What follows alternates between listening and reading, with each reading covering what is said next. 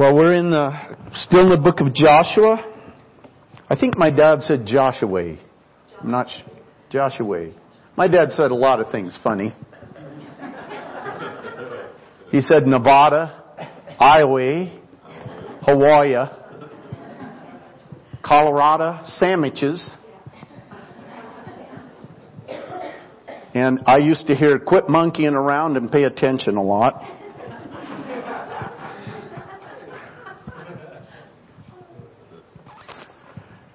We're continuing our journey through the book of Joshua. We're kind of moving in flow with the people of Israel. Do you remember why Joshua? We talked about, it's kind of an interesting book. There's a lot of stuff about, battles and challenges and things like that. But do you remember why Joshua? Why Joshua? Do you remember that? I took you to 1 Corinthians chapter 10.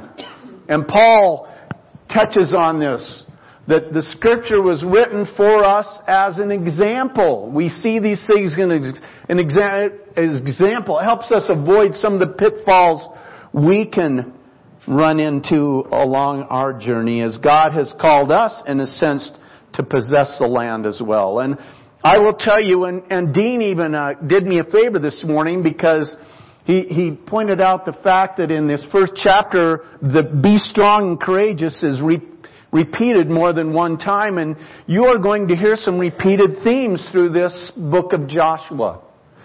And I think we need to hear those themes repeated. God repeated them over and over to His people, because we tend to be stubborn and thick-skulled and want to do our own thing, and it just takes a lot of reminding, doesn't it?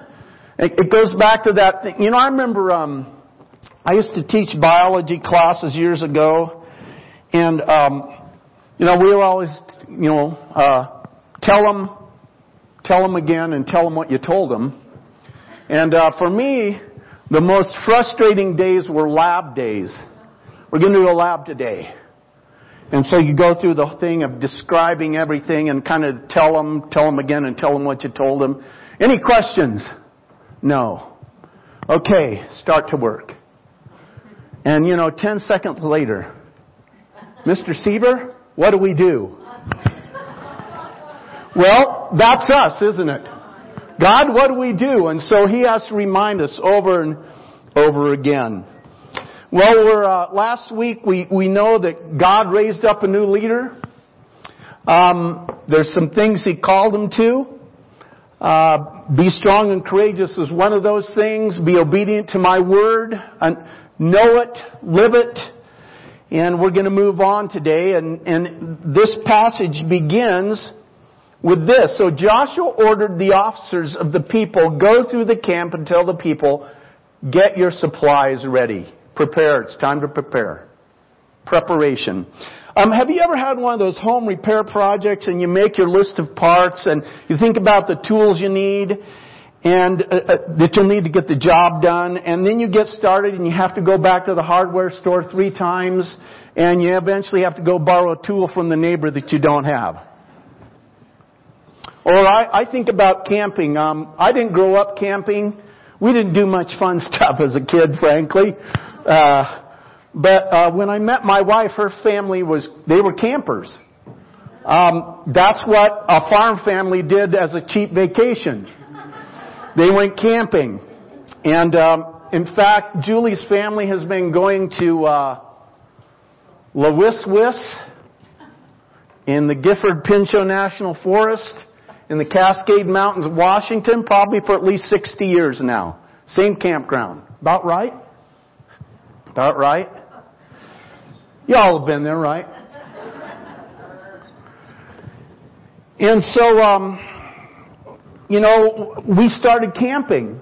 And camping can be challenging because think of basically what you have to do is take everything along with you that you need at home. Right? Food, shelter, clothing. It all needs to be there. And there's a preparation process involved in going camping. And you know how it is. Who's got the matches? Or what do you mean we don't have a frying pan? Or, I thought you put the tent in. Or how come there's no ice in the cooler? You ever been there? Camping can be really fun if you're well prepared. It can be a trial if you're not. In fact, how many of you ever listened to Gary Smalley? Remember Gary Smalley? He said, he did this survey one time of families that were close, tight. And he said he found out one of the common factors in the survey he did was that close families camped. And he said, why is that? It's because they have to go through these trials together, because there's always some kind of trial when you go camping. And sometimes it's because, where are the matches? Or, the frying pan, or I thought you put the tent in. So, there's a careful preparation process that needs to happen. There's a story, in the spring of 1981, a young man was flown into desolate northern Alaska to photograph the natural beauty and mysteries of the tundra. He took along 500 rolls of film, several firearms, and 1,400 pounds of provisions. Sounds like this guy was well prepared, doesn't it? As the months passed, the words in his diary changed from wonder and fascination into a nightmare. In August, he wrote, I think I should have used more foresight about arranging my departure. I'll soon find out. In November, he died alone in a nameless valley by a nameless lake, 225 miles northeast of Fairbanks. An investigation revealed that though he had carefully planned his trip, he had made no provision to be flown out. Careful preparation process. Kind of difficult to imagine, is it, that it should leave something that important out? And so we have the people right here on the threshold of the promised land, and Joshua sends the officers among the people and he's telling them, get prepared, get ready. It's time. Get prepared. And I just want to point out something, because he says basically he's saying 3 days hence, okay, in 3 days. And then you go to chapter 2 and it talks about the spies going into the land, and it's like, the commentators feel like we just kind of, he says this, but chapter 2 actually, with the spies, probably actually happened first. Alright, so the spies went in, they came back with a report, and then Joshua says to the people, in 3 days we're going in, get your supplies ready. So there is the necessity then of preparation. Again, talking about those who comment on the scripture, most of them feel like the great need here was to get food supplies ready. They were still getting manna at this point. Did you realize that? They're still getting manna. But once they go into the promised land, the manna dries up. So not only do they have to be prepared for war and the conflict that they'll face, but they need to be thinking about food in a way they haven't had to think about it in quite a while. And so you need to get all your supplies ready to go, so that when you cross into the promised land, you'll have something to eat, because we don't know how long it's going to be before we're able to take the first city, Jericho, and we'll get to that, and avail ourselves of what's there in the city, because we know that they did that. So Joshua says, go among the people, tell them to get ready to go into the promised land. But you know what? I think their preparation, as important as it was to get their supplies together, I think it involved more than just making lunches for a few days. See, some of these folks were children when they stood at this very place 40 years previously. And they watched their parents turn away and return to the desert where that entire generation died. Their parents had stood on the threshold of all that God had promised, and they turned away. Who knows, maybe 40 years earlier, all their supplies had been ready too, but they weren't prepared in their hearts. They didn't believe God. They didn't trust God. They didn't have faith in God, so they turned away. So on this day, or 3 days hence, as important as it was to have their supplies ready, it was even more important to have their hearts ready. They could not fail this time in the preparation of their hearts. I mean, God had promised 40 years ago, the land is yours to take. Kind of reminds me of that story, when the disciples are crossing Jesus said, get in the boat and let's go to the other side, and he falls asleep. What did Jesus say? We're going to go to the other side, right? But when the things get rough, it's like, we're going to drown. No, Jesus had said, we're going to go to the other side. But they had to wake him up and, he calmed the storm, and it's like, wow, who is this guy? And that's what happened to the people of Israel. They come 40 years earlier to this place in time and just on the threshold of entering what God had promised, but they didn't believe what He said. The land is yours to possess. Go in and take it. And it's like, wait a minute. Do you know what's in there? So here we are again. And as important as it was for the people to get their supplies ready and their weapons of war and the food that they needed and all that would go into a campaign like that, the most important thing that they needed to prepare was their own hearts. Do we believe God? Do we trust Him? Bringing that up to the New Testament in 2 Timothy chapter 2 verse 21. And this is from the Holman Christian Standard Bible. Now in a large house there are not only gold and silver bowls, but also those of wood and clay, some for honorable use, some for dishonorable.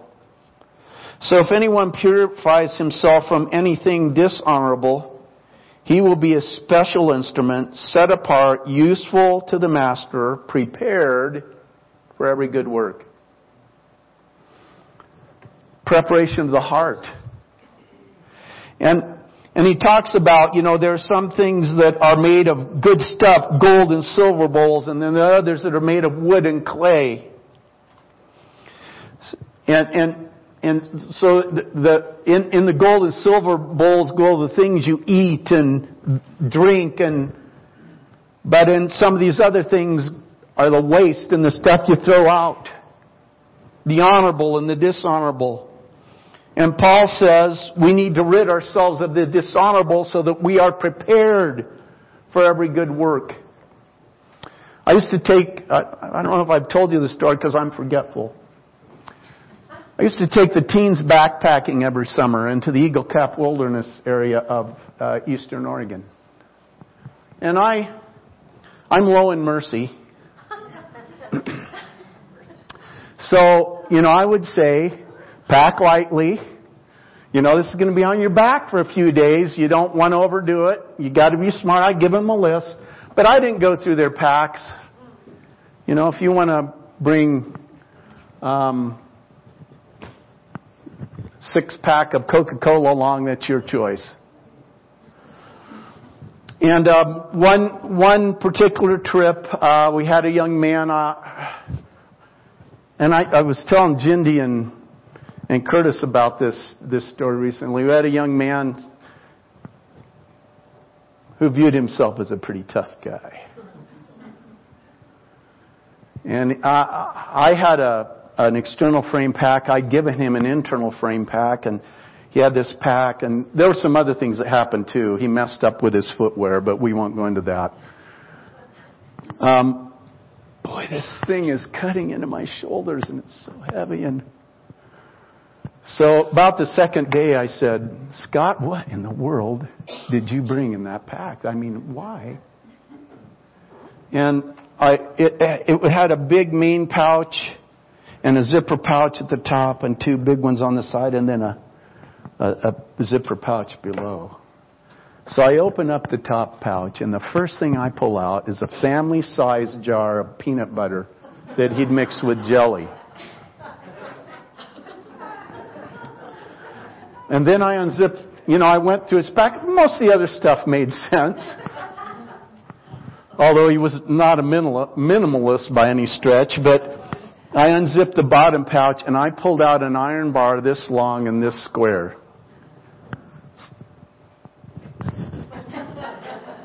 Why would anyone bring that on a backpack trip? And it's like, I forgot that was in there. He'd gone out to the Columbia River to try out the pack, and he'd seen this, treasure laying there on the shore, and he put it in the bottom pouch. There's some things that need to go. By the way, I threw that bar away, and another kid picked it up and carried it the rest of the trip. So.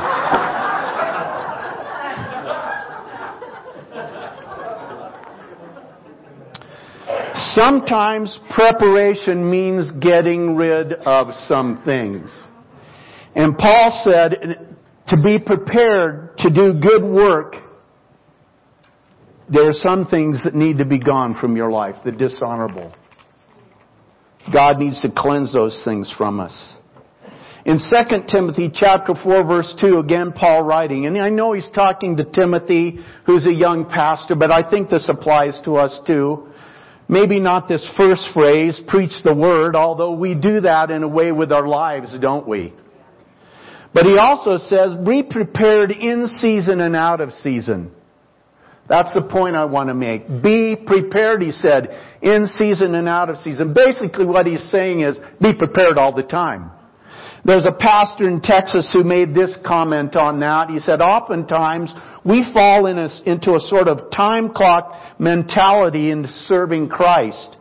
For certain periods of the day we're on the job for the kingdom, but then at other times we mentally punch out for the day. Here we are being commanded to throw away our punch cards and be ready for any and every opportunity afforded us.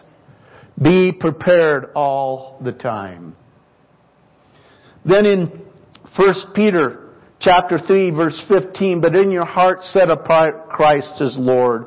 Be prepared to give an answer to everyone who asks you to give the reason for the hope that you have. But do this with gentleness and respect. Be prepared. When do we know when someone will ever ask us to share the reason for we don't. So basically what Peter's saying here is you better be ready at any time to answer that question.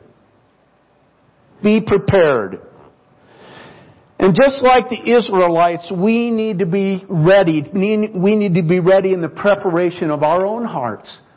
Because God has given us a land to possess. And as important as it is to get the supplies ready, I think the key for them was to get their hearts ready, and I think that's the key for us. If we're going to move ahead and possess the land, we've got to believe in our hearts that God has given us the land to possess. The second thing that I see in this passage of Scripture is the necessity of total participation. And again, to understand what's happening here at this point, because it says, but to the Reubenites, Gadites, and the half-tribe of Manasseh, Joshua said, remember the command that Moses gave you, the Lord's giving you rest and your wives and your children, but listen, you need to go in with the rest of us to possess the land, okay? We need to go back 40 years to really understand what's happening here. The Israelites were making their first journey to Canaan and had to pass through the territory of the Amorites, the kings Sihon and Og. And messages, listen, the Israelites tried to do this right. They sent messages to these two kings requesting safe passage through their territory. They said, we'll not disturb your crops. We won't even take water from your wells. Just give us we'll stay on the road. Just give us safe passage through your territory. You know what the response of these kings was? They mustered their armies against them. And they went to war against the Israelites, and both were defeated. And the result was that Israel occupied their lands.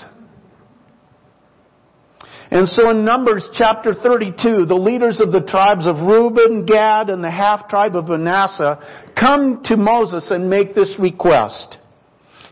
If we have found favor in your eyes, they said, let this land be given to your servants as our possession. Do not make us cross the Jordan. In other words, we want to stay on the east side. These 2.5 tribes, it says in the scripture, had very large herds and flocks. And the land taken from the Amorites east of the Jordan was good grazing, suitable for livestock. And so they're thinking, this is perfect for our lifestyle. So rather than crossing the Jordan into Canaan, they petitioned Moses to allot them the lands east of the Jordan as their inheritance. And so in Numbers 32, verse 33, it says, Then Moses gave to the Gadites, the Reubenites, and the half-tribe of Manasseh, son of Joseph, the kingdom of Sihon, the king of the Amorites, and the kingdom of Og, king of Bashan, the whole land with its cities and territory around them. So he granted their request. But Moses placed a condition on their agreement that they made. And that was that the Reubenites, Gadites, and half-tribe of Manasseh would send their fighting men across the Jordan with the other tribes and stay until the land had been subdued. That's the deal.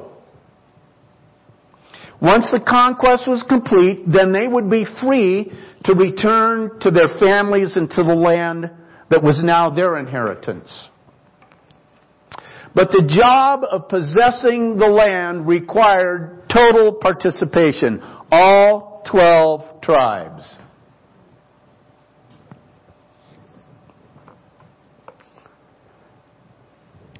Philippians chapter 1 verse 27. Whatever happens, conduct yourselves in a manner worthy of the gospel of Christ. Then, whether I come and see you or only hear about you in my absence, I will know that you stand firm in one spirit, striving together as one for the faith of the gospel. I preached sermons, a couple of them a few weeks ago about unity. That's what this is. Folks, it takes all of us together to get the job done. Ephesians 4:16, and Paul uses this symbolism more than once in his writing. He says, from Him, speaking of God, the whole body, joined and held together by every supporting ligament, grows and builds itself up as each part does its work.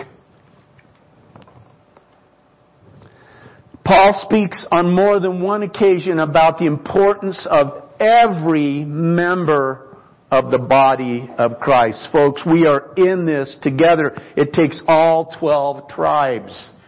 It takes every part of the body.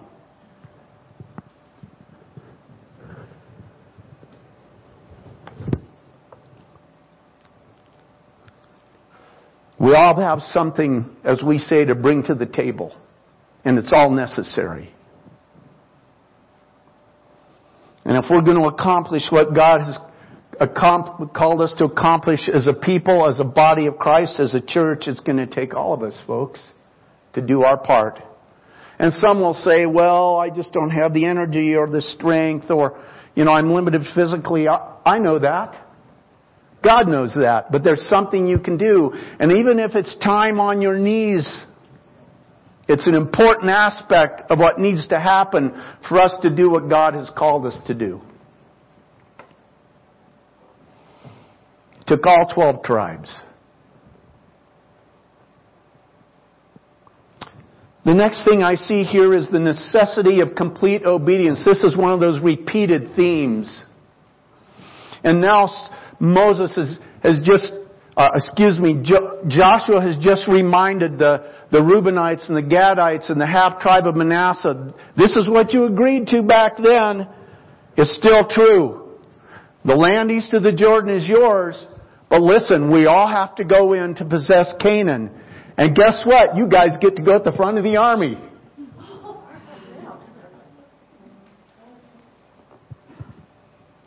And then they answered Joshua, Whatever you have commanded us, we will do, and wherever you send us, we will go. Just as we fully obeyed Moses, so we will obey you. I kind of wonder about that little passage. Although maybe the kids did better than the parents.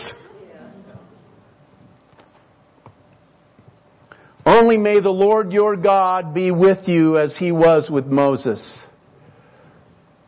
You know, you want to follow a leader upon whom is the anointing of God, right? Whoever rebels against your word and does not obey your words, whatever you may command them will be put to death. Only be strong and courageous. And Dean already pointed out that last line this morning. Wow. That's commitment. They would not allow even the smallest seed of rebellion to take root. That's what I see here. Disobedience would be dealt with in the severest terms. The penalty would be death. That is pretty serious. And it seems these guys meant what they said. Perhaps that was because they knew what disobedience had cost the generation preceding them. Kind of encouraging to think that maybe they'd learned their lessons.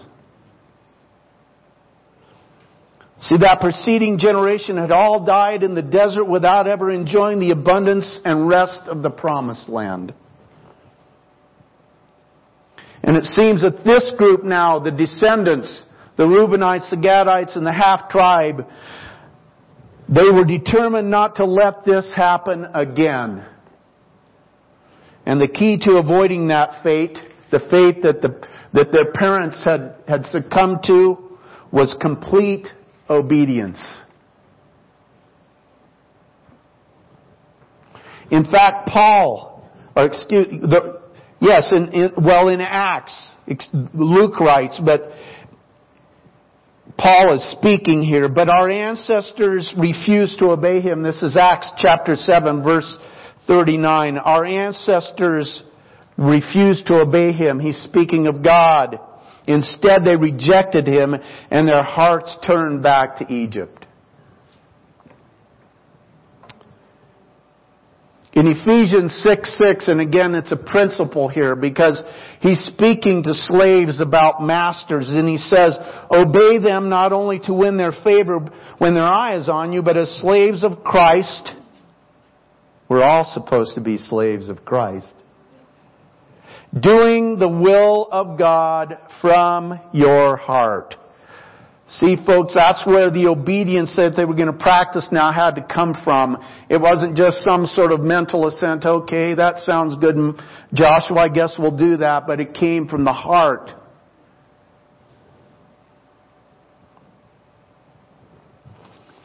We see, and I make reference to that, to 1 Corinthians chapter 10 that I brought your attention to last week, where Paul writes, now these things occurred as examples to us to keep us from setting our hearts on evil things as they did. Heart. It's our hearts. And so we see now in these three tribes the determination in their hearts to be obedient to God now and not to make the same mistake or to commit the same sin, because that's what it was. It was disobedience to God, it was sin that their parents had committed, and they paid the price for that. And these guys said, put to death anyone who doesn't obey you. But basically that's what happened to their parents in the desert. They were all put to death because of their disobedience. And I'm going to make reference to this later as we get farther into the book of Joshua and another incident that happened. But folks, let me tell you, sin is never self-contained. You know, there's this thinking out in the world that, well, I can do my own thing because, it's just about me. It always has ripple effects, and it especially has ripple effects in the body of Christ. That's why Paul wrote some of the things he wrote about dealing with sin in the church. Because he knew the impact that could have on the body. And so these guys understand that principle too. And it's like, listen, if anybody rebels against your words, whatever you may command them, we'll deal with the problem. And it's going to be severe. We're going to get rid of the problem so there are no ripple effects. So there's not an infection that takes place. So don't have some sort of mass desertion or rebellion on our part. We're going to deal with it. And it just reminds us again, I think, of how severe sin is and how God views it. A holy God views sin. It's serious business.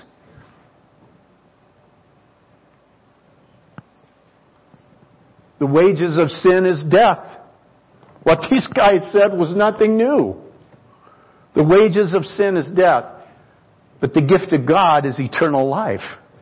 And He's made provision for us. But again, in the death of Jesus on the cross, we see how serious sin is. That's what it took.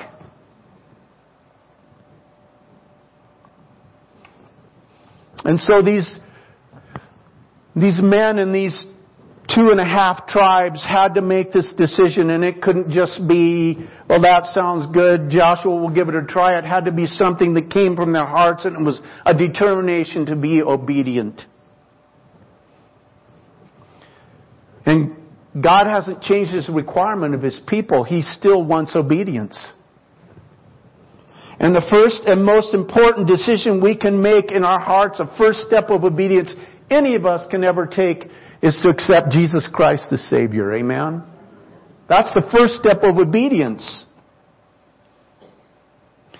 And then there are many more decisions, steps of obedience that we have to take from our hearts as God leads us into the abundance of the land He has called us to possess.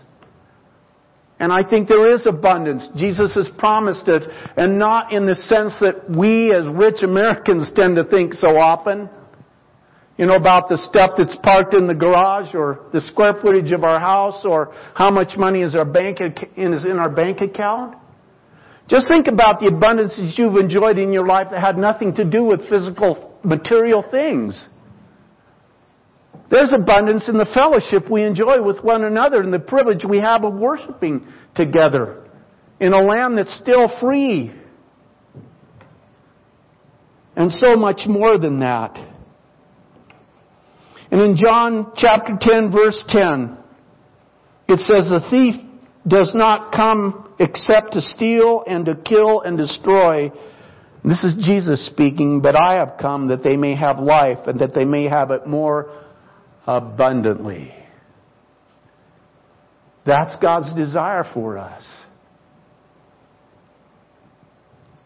But just like way back here in the Old Testament and even in Scriptures preceding Joshua, God says if you want that abundance, obedience is the key. Blessings or curses. It's your choice.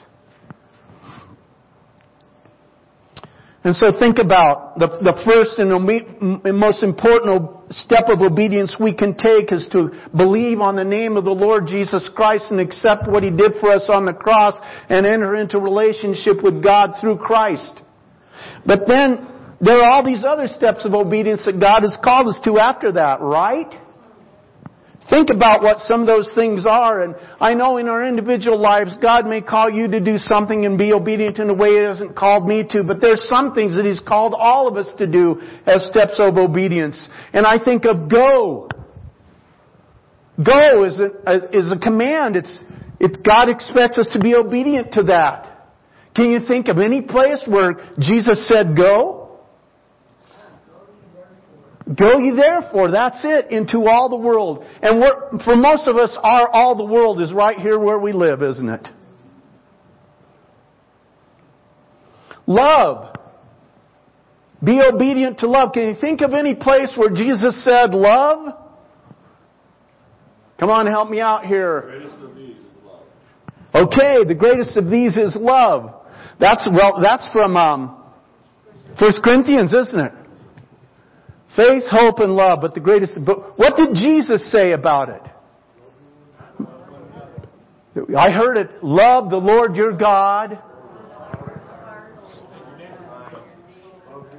And love your neighbor as yourself. There you go. That's what we've been commanded to do. And He expects obedience. And there's other things I can think of this morning. Take up your cross and follow. Do unto others. Forgive as you have been forgiven. And listen, folks, if we're going to be obedient to these things that Jesus Christ has called us to, just like the 2.5 tribes, it has to come from the heart. It can't have it's mental assent. Well, that sounds like kind of a cool philosophy. I think I'll give it a try. No. It's got to come from the heart. There's got to be follow through. We've got to be faithful if we're going to possess the land. Amen? Obedience from the heart. Kind of interesting that we look a few thousand years ago and really not much has changed, has it? Dean was saying yesterday in this class, we were talking about, the different cultures and the different generations and the baby boomers and the Gen Xers and the millennials and whatever else they have out there, but people are people. People are people. And we still struggle sometimes with believing God. And in situations especially that look to us like they're impossible. Oh, God, it's all uphill. And it's slick and snowy and icy. And it's really cold. I can't do this. I've never liked walking uphill anyway. And I don't like cold weather. It's what we do. And pretty soon we're not believing what God said. You can do this. But we have to believe Him. And we have to be in this thing together, don't we? We have to be in this thing together. Now, to prepare ourselves. And folks, that's an ongoing process. Preparation for us is an ongoing process. We need to be people of prayer. We need to be people of the Word. We need to be people of worship. We need to be people of fellowship. It's a growing process. It's continually preparing ourselves to do what God has called us to do. But if we do these things, if we're in a process of preparation, if we believe that I have a part, we all have a part in this, if we're obedient from the heart, the land is ours to possess. Victory. Amen. Pray with me. Lord Jesus, we come to You today. And we know that the truths we find in Joshua are just as applicable to us today as they were to those 3 tribes that Joshua addressed on that day. And to those people he told to get ready so we can go in and do what our ancestors failed to do. And to realize that it takes all of us, all 12 tribes. There's no one that can be left out, no one that doesn't have a part or a place. And Lord God, we have to be obedient. Not just because it sounds good, but because we believe in our hearts that is what we need to do as Your followers. God has said it, I believe it, I'm going to do it. And we also know this morning that the first and most important step of obedience is that of accepting Jesus Christ as our Savior and Lord, our leader, our master. Someone greater than Moses. Someone greater than Joshua. Jesus Christ. The one who will lead us to possess a land You've called us to possess. But we have to take that first important obedience step. And so this morning, with our heads bowed, God has called us to obedience.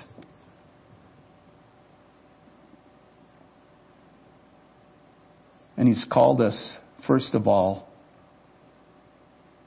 to enter into relationship with Him through Jesus Christ, His Son, who came, lived, shed His blood on the cross, rose again, and now intercedes for us at the right hand of the Father.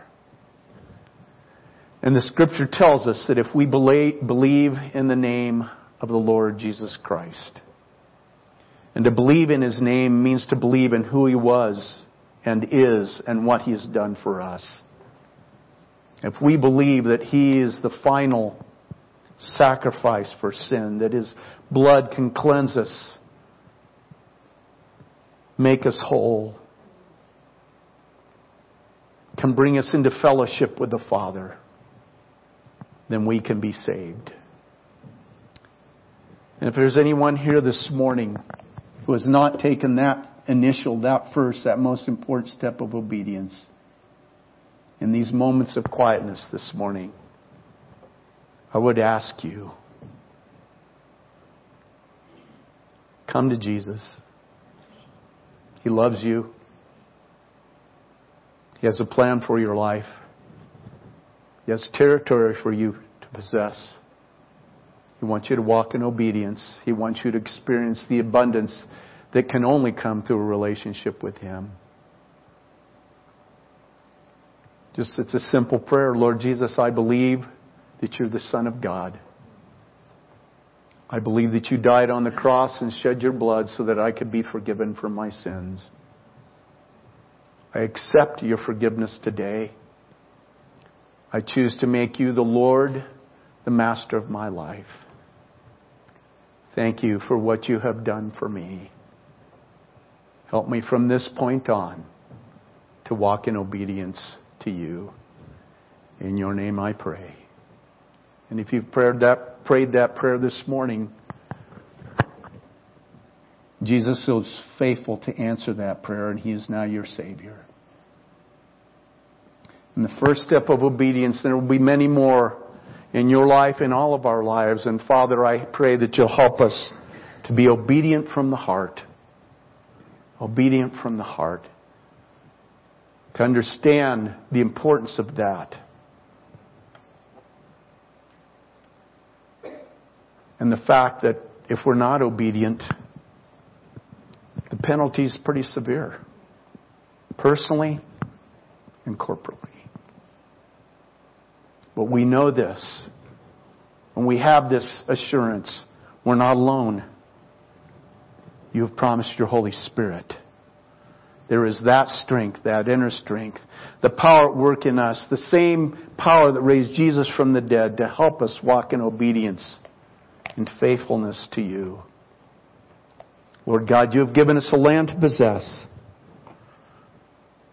We want to do that. Because for us, it's not just turf, soil, cities. It's people. It's spiritual. It is life or death. It's eternity. It's a high calling. It's an important calling. And it should be important to all of us. And God, we need to be prepared. Work in our midst. Work in our lives, I pray. So that we as Your people can experience the joy of possessing the land that You have called us as a Longmont Church of the Nazarene to possess for Jesus' sake and for the sake of those who will come to know You, to know Him as Savior. And Father, I pray these things today in Jesus' name. Amen.